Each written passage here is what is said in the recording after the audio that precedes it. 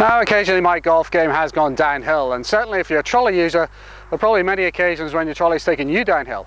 And that is the problem which the Motocaddy S1 DHC is here to solve, because when you're going downhill, you just turn the speed down to the minimum setting, and as you can see here, it goes down at the pace you decide and not the other way around. Now if you're on a really steep hill as well, you can actually turn the dial right down to past 1 to P, and after 3 seconds the electronic parking brake kicks in, and that keeps the thing rock solid wherever you decide to leave it.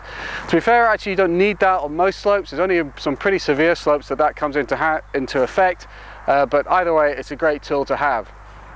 The Motocaddy have actually had a downhill control trolley before in the dim and distant past, but it had 2 motors on it. So what makes the S1 DHC different is that it's all controlled by a single 230 watt motor, which has sensors in it to determine whether the trolley is going uphill and downhill, and then it adjusts the speed on the control accordingly.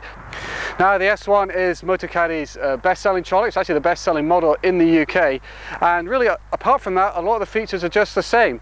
You've still got just the straight speed controller. It just goes from 1 to 9, and you've got a lithium battery as standard. Now compared to the standard S1, it's only £100 more, and it's actually only £20 more than an S3 Pro. So the difference with the S3 Pro is you've got an automatic distance function which can send the trolley off a certain distance, so you can walk to the green while the trolley goes off to the next tee. Now this doesn't have that, and actually if there was 2 features I'd ever want on an electric trolley, a downhill control is one of them, and automatic distance is the other. So right now you're going to have to choose what one is more important to you.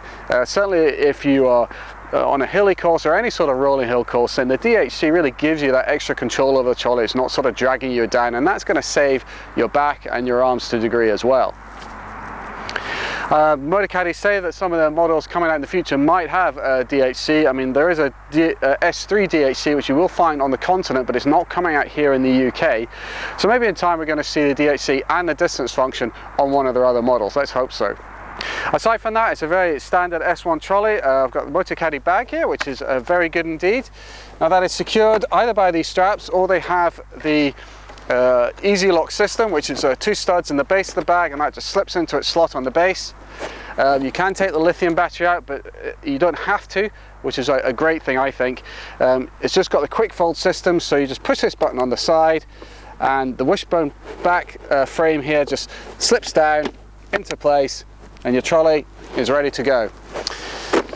When you want to put it back up again, it's very straightforward. You're just pushing the button here and watch your fingers and just pull up on the middle, and that's your trolley done.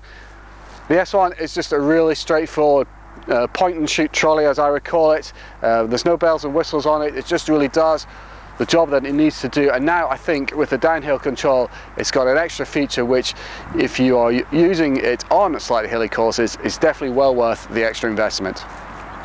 That's all for me today. So for more reviews on all Motocaddy products, just check out the website at golfalot.com.